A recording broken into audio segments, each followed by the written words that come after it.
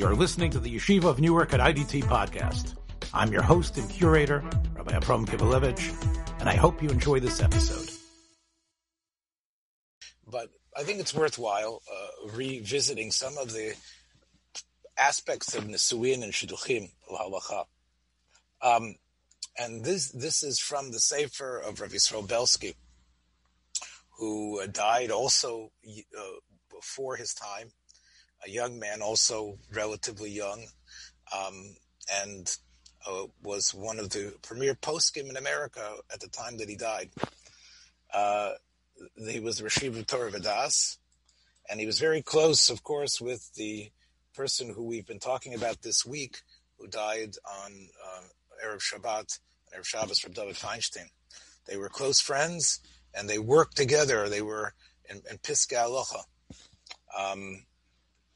Here is Rav Yisrael Belsky Zatzal.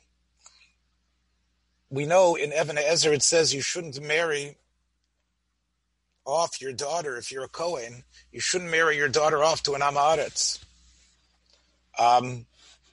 That's what it says in Even Ezer Siman Beis, Sif Ches.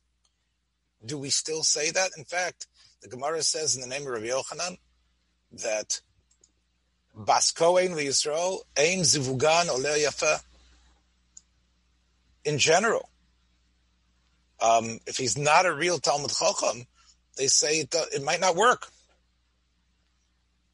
Now, even though that isn't Shulchan Aruch, one of the later, not that late, but 150 years after the time of the Shulchan Aruch, one of Rabbi Yair Bachrach in Germany said that we do not have those Amaratzim anymore, those terrible people. Now, we do have people that don't know about learning, but not the terrible midos that those Amaratzim had. Those Amaratzim were, because they had no Torah, they were aggressive, ugly people that never learned midos and derech eretz. Today we have a situation where people, sometimes the best midos are Amaratzim. In those days, there wasn't a regular schooling. You have someone who wasn't part of the Cheder system and hadn't learned Torah, so you don't want that person marrying your daughter.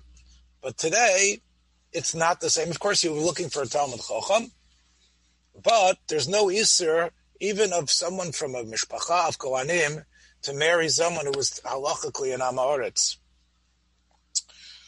Rav Belsky says Rav Yeshua, who himself was a great person, married a Bas Kohen, and he suffered illness throughout his married life. And he would say, you might remember this Gemara in Pesachim, we're going to have it in Daf Yomi soon again, Lo nichalei la'aron. He said, the reason why, I guess Aaron wasn't happy that I married one of his grandchildren. So Rav Belsky says that's a nice piece of Gemara, but it shows you the anivus of Rabbi Yeshua. That's not really a problem of marrying a Bas Kohen. By the way, one of the things that Reb David Feinstein, Zatzal, he spoke at the Shloshim of when Rav Moshe died in 1986. And at that time, Reb David was already approaching 60. He was in his late 50s already. He was born in 1929. So he was at that time 57. And at the Shloshim, he spoke about Rav Moshe's wife. The whole Shloshim, he spoke about the family that Rav Moshe had married into, and that she was a Bas Kohen. And people asked him afterwards that they were expecting to hear him speak about his father. But people realized that this was a great chizuk for his mother, to know that she came as a Bas Kohen, that there's something choshev that you come from Kohen, family of Kohanim. And even though you would have said there was no greater Talmud Chacham than Rav Moshe, his own son understood the significance of what it should mean to marry into a Kohen's family.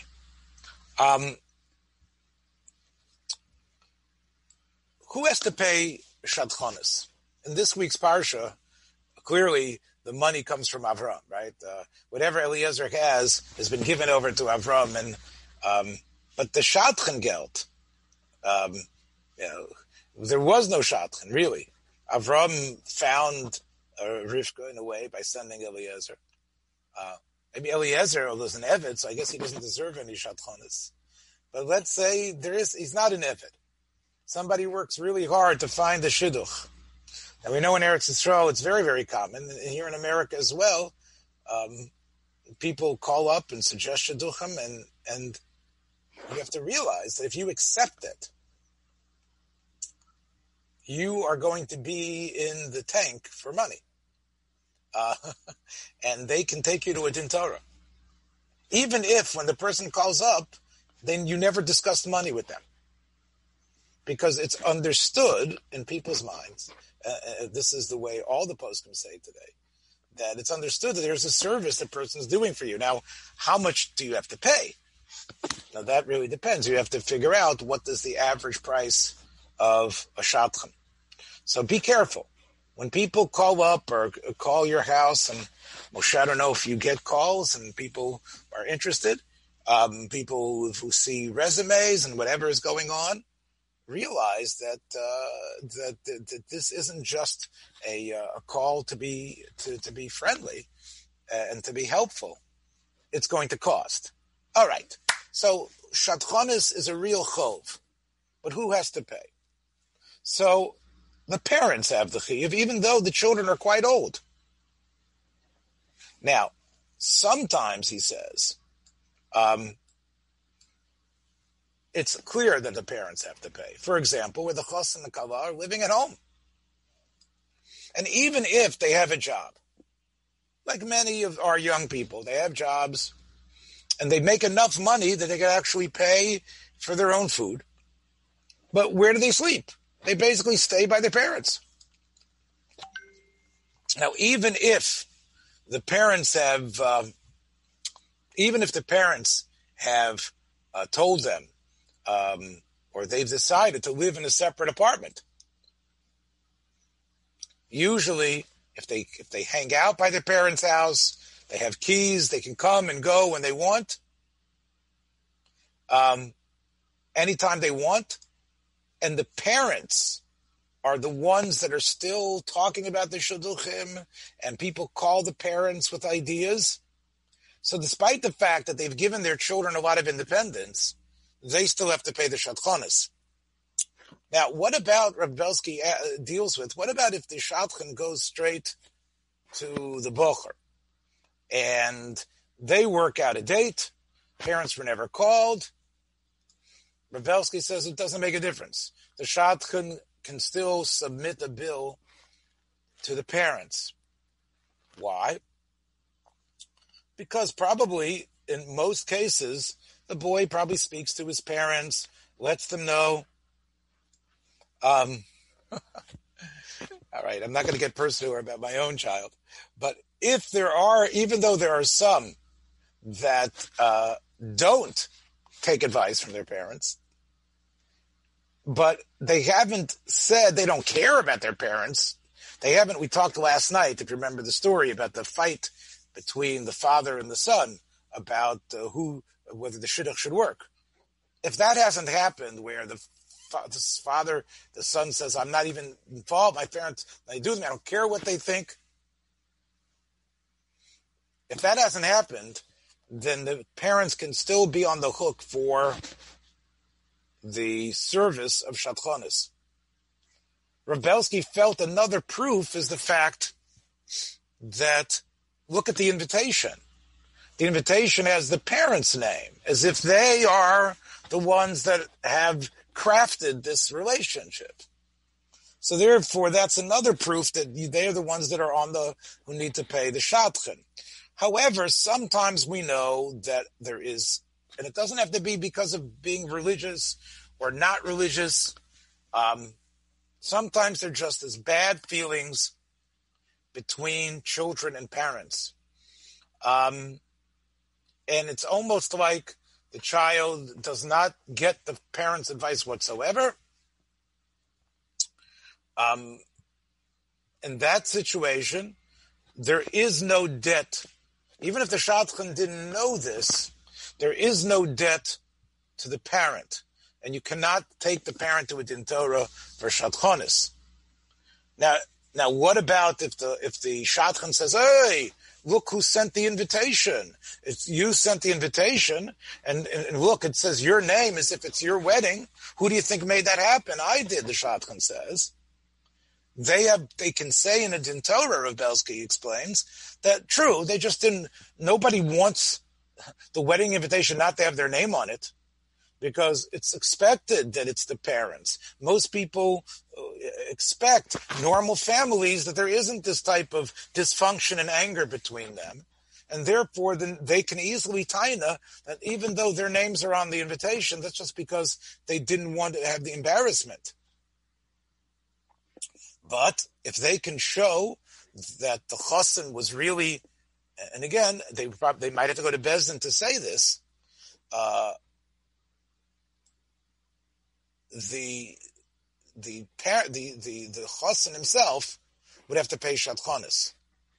Now, Rav Belsky says it's very difficult sometimes to know what the real truth is in this case. And if a shadchan is finding that he's not able to get an answer and he's getting a runaround from the parents, again, you need to tread with a lot of wisdom to be able to deal with this.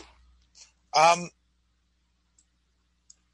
question can be raised on Rav Belsky's psak, which is, we know the Gemara says that a father has a responsibility to get his son married. So what about that chiyuv? True, they don't have a great relationship, but I helped you now. You had the chiyuv according to the Mishnah and Brachot. These are the things, one of the things that you're chayiv to do for your children. So I helped you. You should pay me. Rav Belsky says, what is shadchanis? It's agency, sarsarut, because you did it for me. Even though I had the mitzvah, let's say it was my son that you found the shidduch for, and I do have a mitzvah to make sure he gets married. That's all I have. I wasn't actively involved in it, and maybe that's a problem for me. But you can't use that as a chiyuv for me to pay. Even though I helped, if the shadchan can say to me, I helped you be makayim your mitzvah. Wait, that's not why I'm paying you. I'm paying you because there's something I'm involved in doing, and you did it, helped me, the stuff that I was involved in doing already. Like I'm a gardener, and I'm a farmer, and you came and watered my plants. The fact that if the situation was correct, I should have been involved with the shidduch, but I wasn't, and we can show that halachically, the shadchan wouldn't be able to claim shadchanis geld. Let's say the shadchan doesn't realize that the parents are bankrupt and don't have the money. Then what? Well, there's a chov on the parents. Rav Belsky says, though, in that case, the couple should do whatever they can, even though they're not chayiv, to say, look, our parents can't pay, we'll take the responsibility, we'll pay. Because we know the bracha is mitzuya b'bayis shemishadach shelo kibul maskut. The shadchan gets his complete shadchanis. And Rav Belsky doesn't even want to say it, but many times, as he hints here, tsaros many times happen in a family, lack of fertility, lack of shalom bayis, and other things. And you know, there's been many, many stories that have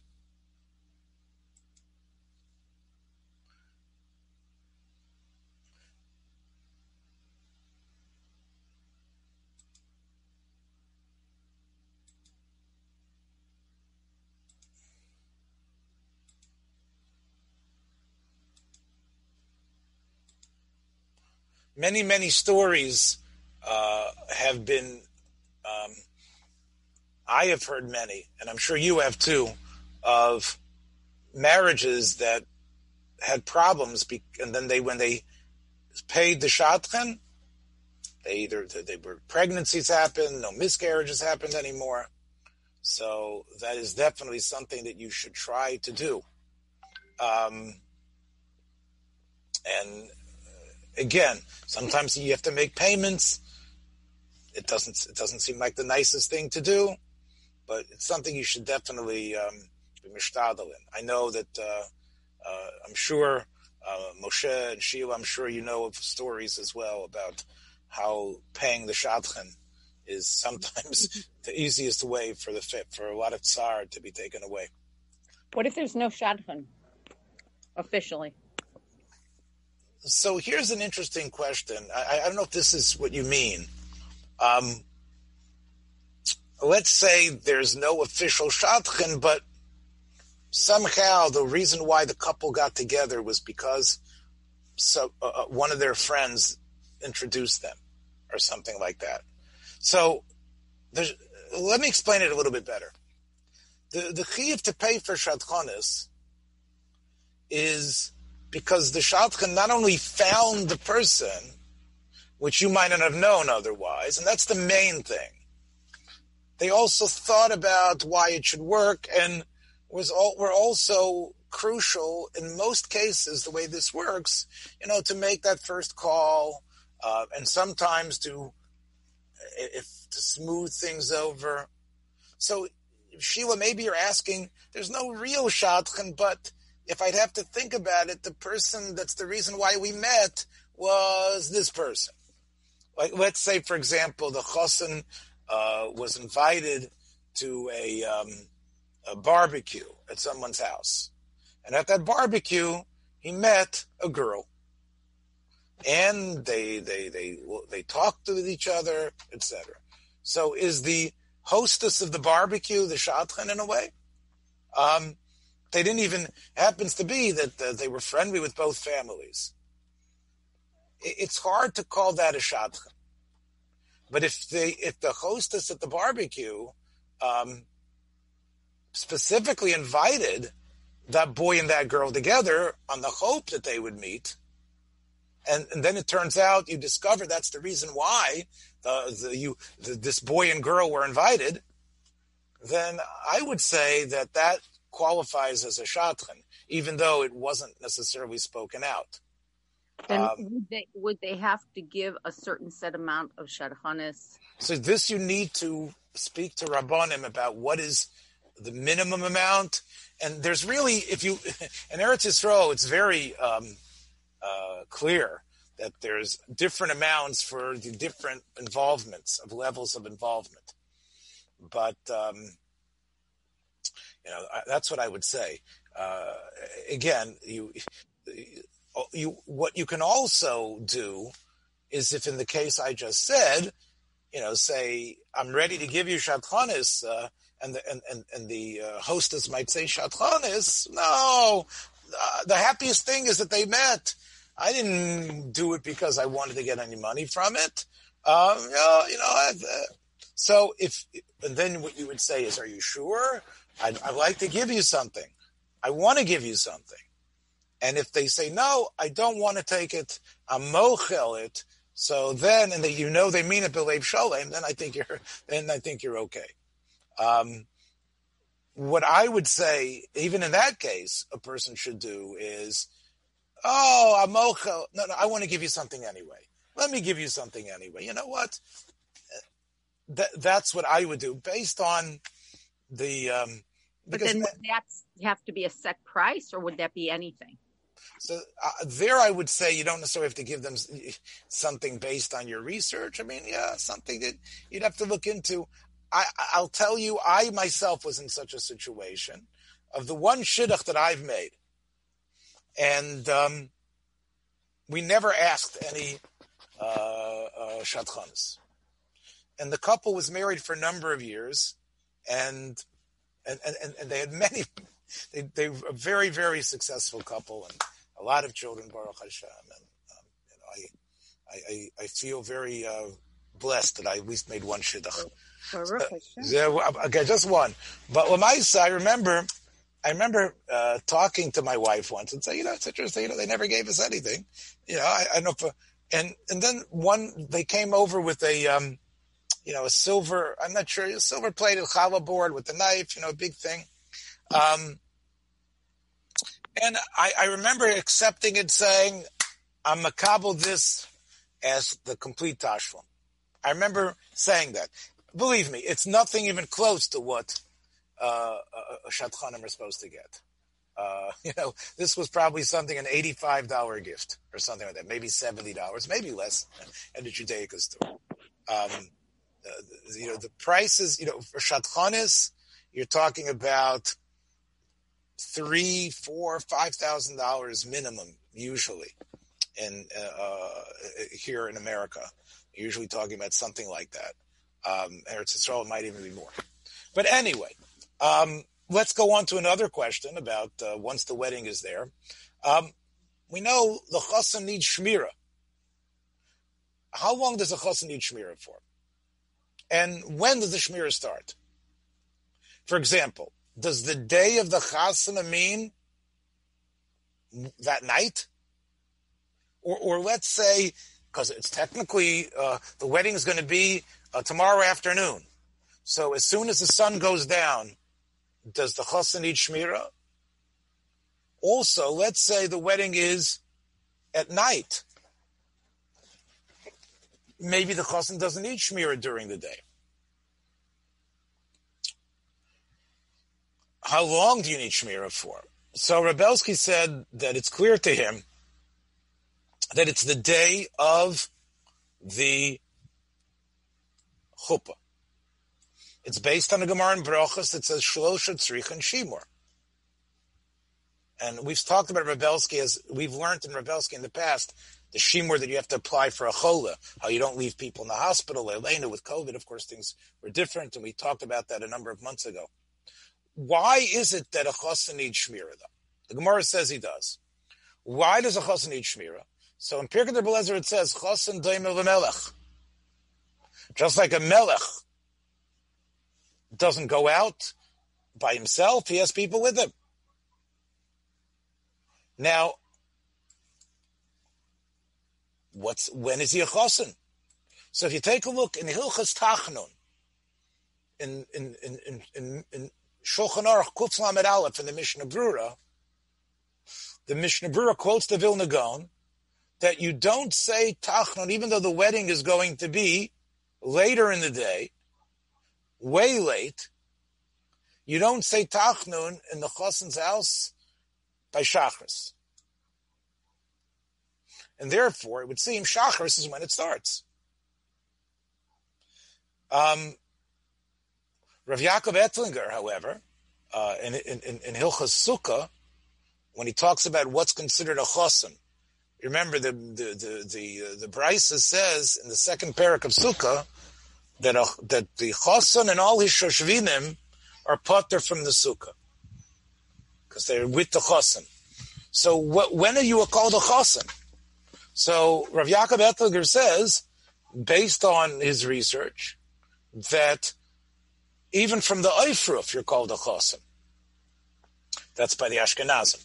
I don't know if by the Sfardim, but by the Ashkenazim, he's called a chassan even from the time of the Eifruf. Now, how long do you have to have Shmira for? So, until the Sheva Brachos is over. There has become, maybe in COVID it's become even more frequent, but there are many nice Jewish couples, from couples even from B'nai Torah families, that they aren't necessarily having all Sheva Brochas. So if there's not going to be Sheva Brochas, and there isn't like it was in Chazal, that there was a special like hotel that they stayed at, a special aperion that they stayed at. So would there still be this din that the chassan needs shmira? In other words, we're not having any Sheva Brachas. We can't find anybody to make it. It's COVID. We're not having any parties. Our parents don't feel well enough to make it. The restaurants are closed. So, are you still considered in that situation? Are you still considered a chosen? There's not going to be any simcha this night. So, I'm not sure. Something tells me that you should still be machmir. Now, what does that mean to be machmir? What that means, machmir, is that the chosen should not go out by himself. And that means not even going out to shul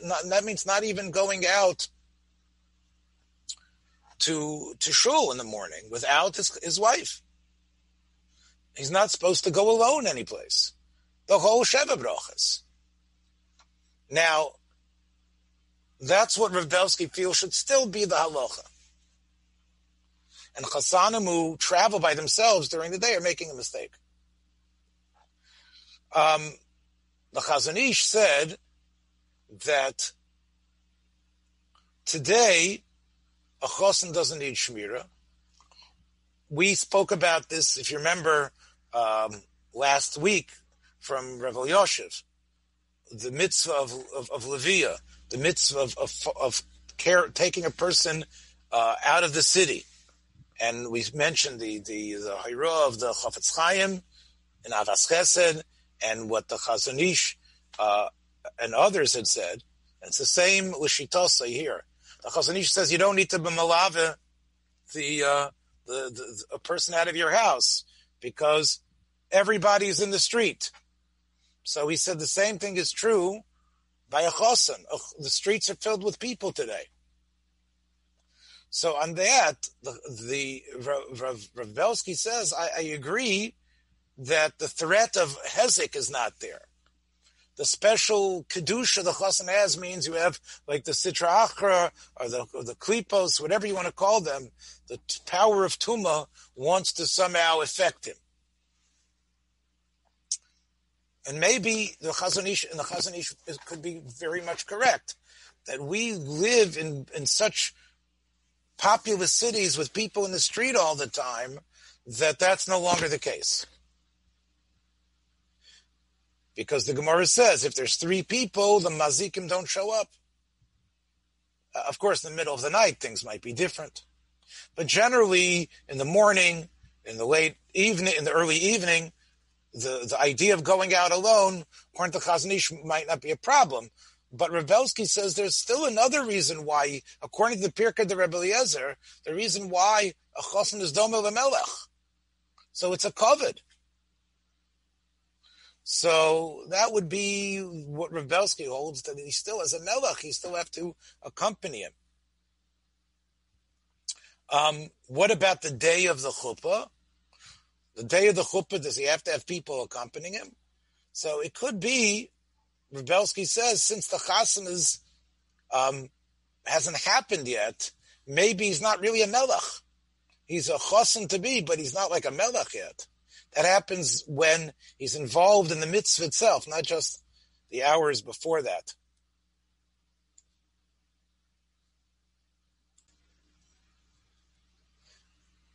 Siddur Kedushin.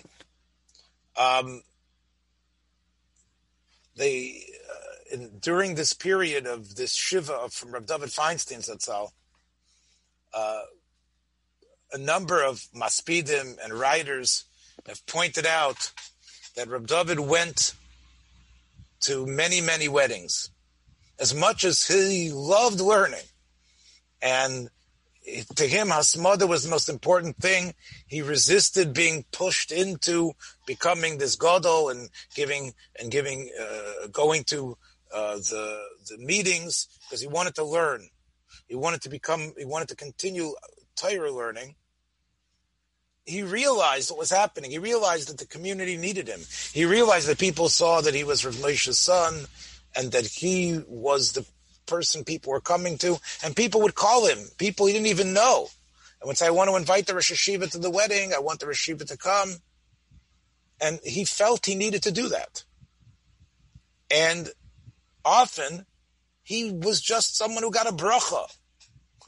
In the Mesader Kedushin was some young person who happened to be the Chosen's Rebbe.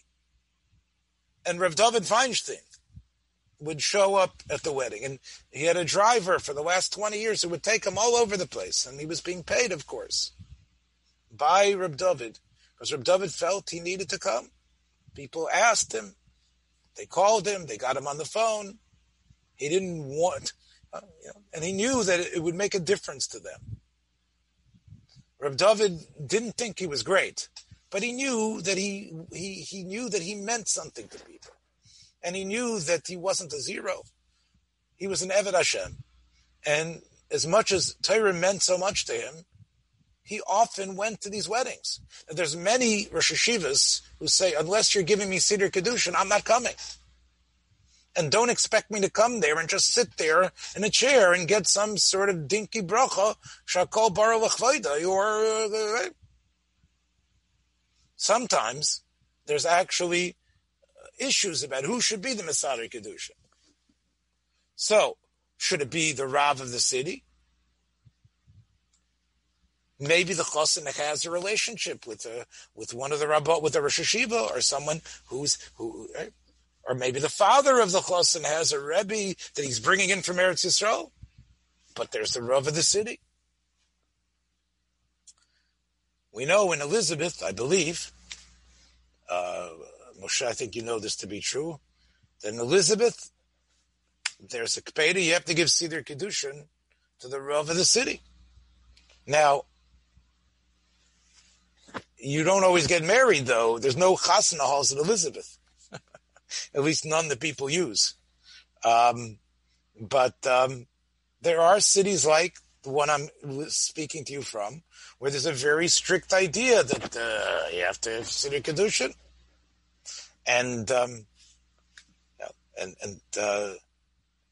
if that's the minig in the city, then you have to tell the bocher, no, this is the minig. The Rav is going to be the Mesader Kedushin, even if the Rosh Hashiva is a bigger Talmud Chacham than the Rav.